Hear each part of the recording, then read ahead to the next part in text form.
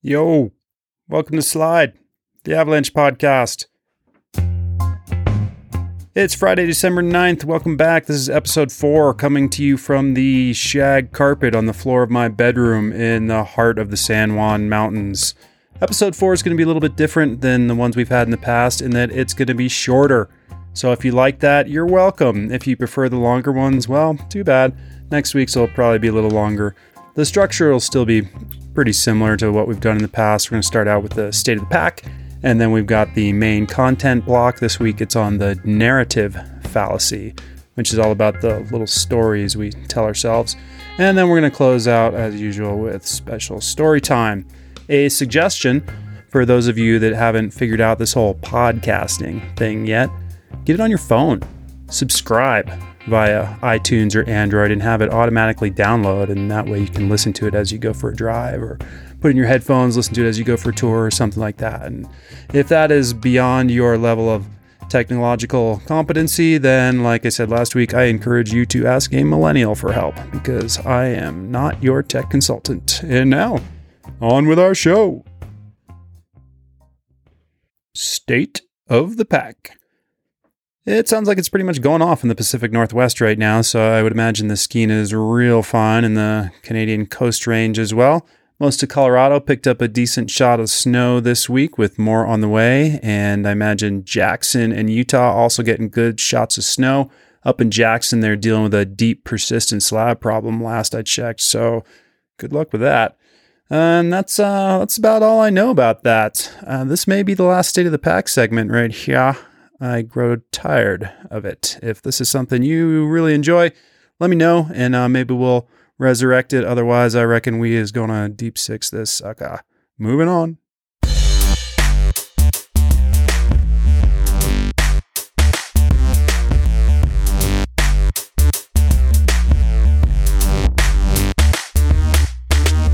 Humans are natural-born storytellers. You may not think you're much of a yarn spinner, but I'm telling you different. You've been telling yourself stories ever since you started trying to make sense of the world around you. We avalanchistas have a propensity to tell stories that explain things, often at the expense of reality. Why is that person driving so fast? She's crazy. Why didn't I get a higher grade? Teacher hates me. Why shouldn't I high mark that slope? Something goes wrong. I'll get out of here in time. I'm quick. Stories, narratives, arise from our drive to make sense of the world and our need to process and store the information that incessantly floods our senses. You see, from a cognitive perspective, information is costly to obtain, store, manipulate, and retrieve. Think about all the beta that floods your senses, even when you're just loafing about in your sweatpants, chowing chili cheese Cheetos. Narrative creates patterns that are easier to manage. It lowers the cost of information management. Can you remember a password of 15 random characters? LIATTBAFFOSAFSN. What if you pose order on their randomness? Tie them together somehow. Life is a tale told by a fool full of sound and fury, signifying nothing. Your 15 characters start each word in that sentence. Thanks, Bill. A lot easier to remember now, eh? From an information management perspective, causality supports narrative. A story that progresses logically from cause to effect is easier to remember than one that takes wild twists and turns. Our brains just plain like causality. We feel better when we know the why. Now I get it. So we are predisposed to hanker for patterns and causality. For our Japanese, Dutch, and Canadian listeners, hanker means want real bad. Boy, howdy, I got a hankering for some chili cheese Cheetos. This hankering for patterns and causality causes us to undervalue randomness and uncertainty. We have a drive to tell the story of why at the expense of uncertainty. See where I'm going yet? Uncertainty is the avalanche problem. If we disrespect uncertainty, we're just drifting through Wonderland on a cloud of wishful thinking. But we're not intentional cognitive cloud surfers. We do it unconsciously. And there's the rub, lassie.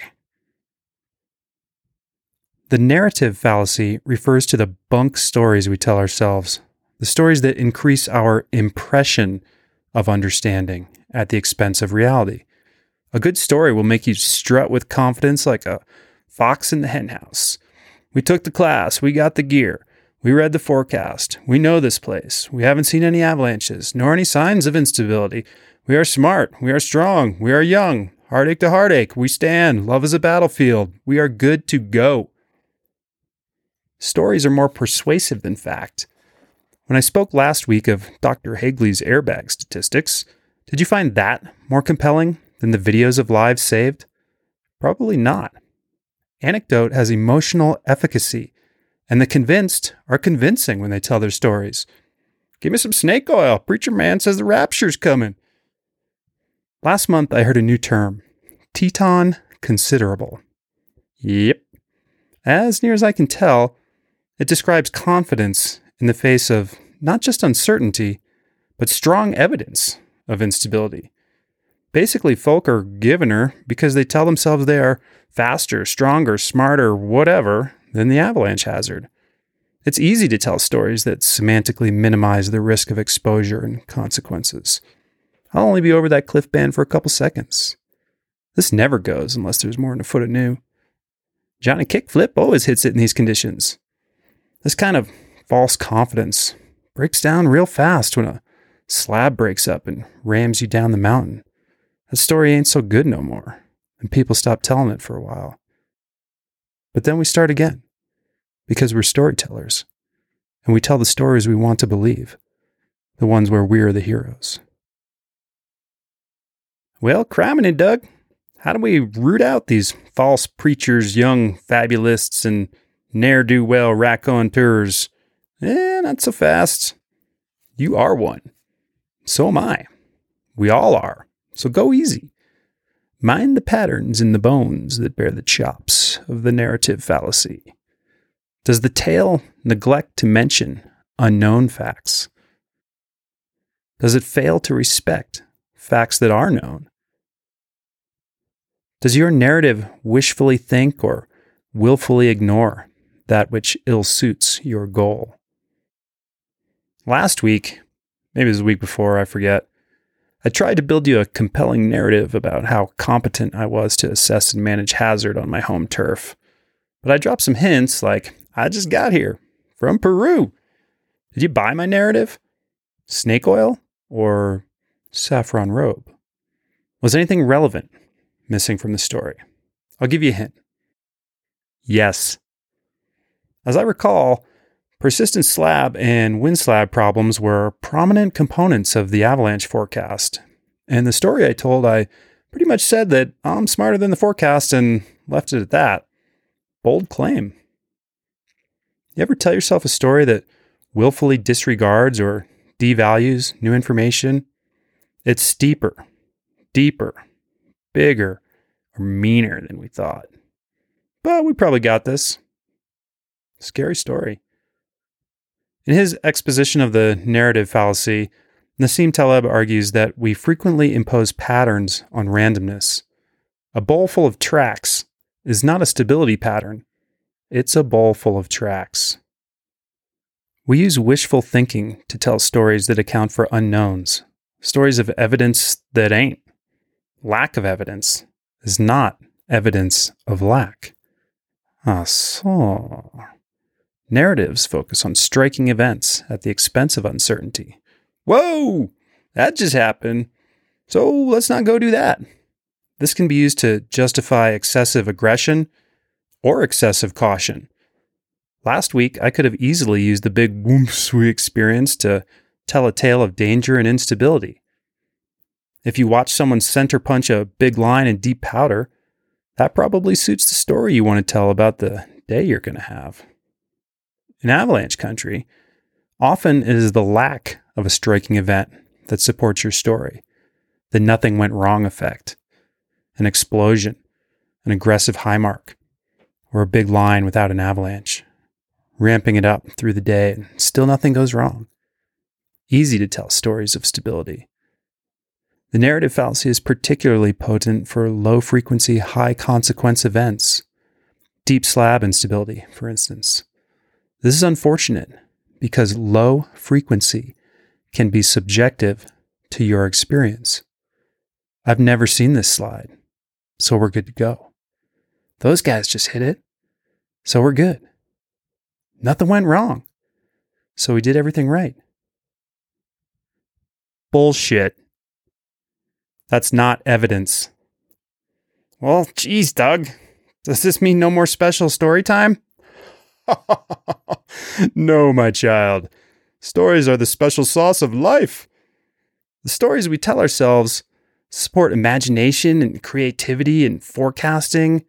Spinning yarns is a critical component of decision making, but to spin proper yarn, not to let yarn spin you. Don't let emotion dictate the terms of your exposure. Value what you know and respect what you don't know.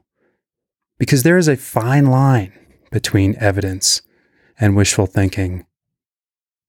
No, there's not. It's a gaping chasm between evidence and wishful thinking. You can see it from space.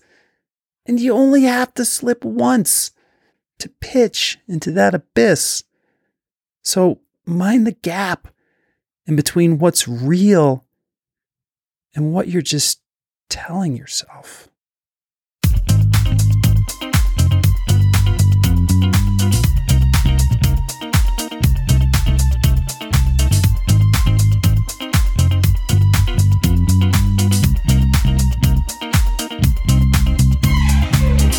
Special story time. Last week I made plans to ski something casual with 150 and reckoned a casual plus start was also a good idea. So around about noon we venture outdoors. Fred and Lamont are psyched to join us for some turns, so we got a 4-pack for Saturday afternoon. It's searingly blue and crisp outside with not a whiff in the sky. Last few days have been cold, with a fair bit of cloud, and we picked up a skiff of dry pow overnight. 150 shows up with a snowmobile he got from the Sanford's lot. Vintage 80s Yamaha with a 3/16" nub track. The Beast. Beasting isn't usually my thing, but he points out our casual theme and how this will up the bar even further to casual plus plus. So I'm game. We cruise up the trailhead and the wisdom of our Zen-like approach to progress becomes evident. Maybe 20 cars, a couple with snowmo trailers. It's a Saturday afternoon. We thought it would be busy. I don't know where you're from, but that's about as busy as it gets around here. So our jaws drop and we become wide-eyed and mildly confused. We're easily confused, so that's built into the plan. 150 fires up the Beast. After the smoke disperses, we shuttle everybody up the road in 2 quick bumps and we're good to go. Super fast climb from here, maybe 45 minutes to the top. We'll probably stretch that out to an hour plus because it's a beautiful day and we're just hanging out with low expectations. There are small groups of people everywhere. Well, there's about 7 to 8 small groups spread over 4 to 5 different places. At least 3 are ascending in places I would not. One group leaves a ridge and cuts under the primary start zone of a bowl I've seen rip and snap trees. Several choose to ascend through prominent constrictions in the terrain where the bowls above sometimes avalanche and cannon through the chokes. I don't expect to see any of that today. Today I would feel safe ascending any of the routes I see people on, just about anywhere. But I would never choose most of them. I can't help wondering what kind of stories all these cats are telling themselves. Surely some are wandering about soaked in enthusiasm and ignorance. But others must be thinking, and maybe even talking about what they're doing. Are they building a case for why they want to go up or down in a particular way? Why put the skin track there? Why drop in at that spot? What information are they using? What information are they unaware of, and what information might they have but be resisting? Many of them have chosen terrain options that maximize exposure and consequences. Curiouser and curiouser. As we skin along, it occurs to me to mention to our salvage crew why I would avoid putting in a route like that one over there that undercuts the most heavily loaded lee part of the slope, then cuts back into it higher up. Why would you go that way? I reckon not much more than 10% of all those cars we saw came from in town. The rest drove up here an hour or more to go skiing in early December. They're motivated. They probably checked the avian weather reports, and the beautiful sky and good skiing are confirming for them that everything is hunky-dory, sunshine and lollipops. They must be telling themselves stories of fact or fiction. We are. Our story for the day goes something like this.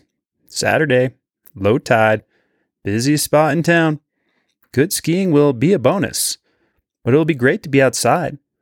Let's try to stay spread out and avoid the other groups. We know the best way up. No need to tell tales. Casual pace. Did I mention that? We've got a preferred option for descent, but whatever. So we ski it. Super fun. Drink a beer. Go home. Not a very compelling story. We set ourselves up for a day that wouldn't need any false narratives. And it worked great. Some of those skin tracks I saw, like I said last week, I can hear the imaginary conversations justifying a route. It's probably fine. I think it gets less steep around the corner. We're only going to be in that spot for a couple minutes. Normally I wouldn't go here, but I feel good about it today. Some of those comments might be based on evidence, but I think a lot of them are just stupid little stories we tell ourselves so we can explain something we don't understand or do what we want. I've seen more than a few whiskey shaman spin yarns of close calls and wax rhapsodic on dumb luck. I think a lot of us know those tales. I've got more than a few. But these days I'm a little more partial to the boring stories. You know, we skinned up, we went skiing, we went home. I particularly like that last part. We went home. We didn't really have a great story to tell about it. We just had fun. That's it. That's all she wrote. Thanks, everybody. Hope you enjoyed this week's episode. As always, I encourage you to subscribe to Slide the Avalanche podcast via Android or iTunes or whatever your favorite podcasting app is. This week's emotional support provided, as always, by the Avalanche Review and the Silverton Avalanche School and the East Sierra Avalanche Center and Hawkabout Mountain Life and all those others of you that have given me feedback. Positive, negative, love it all. Bring it, bring it, bring it. Thank you. Pray for snow.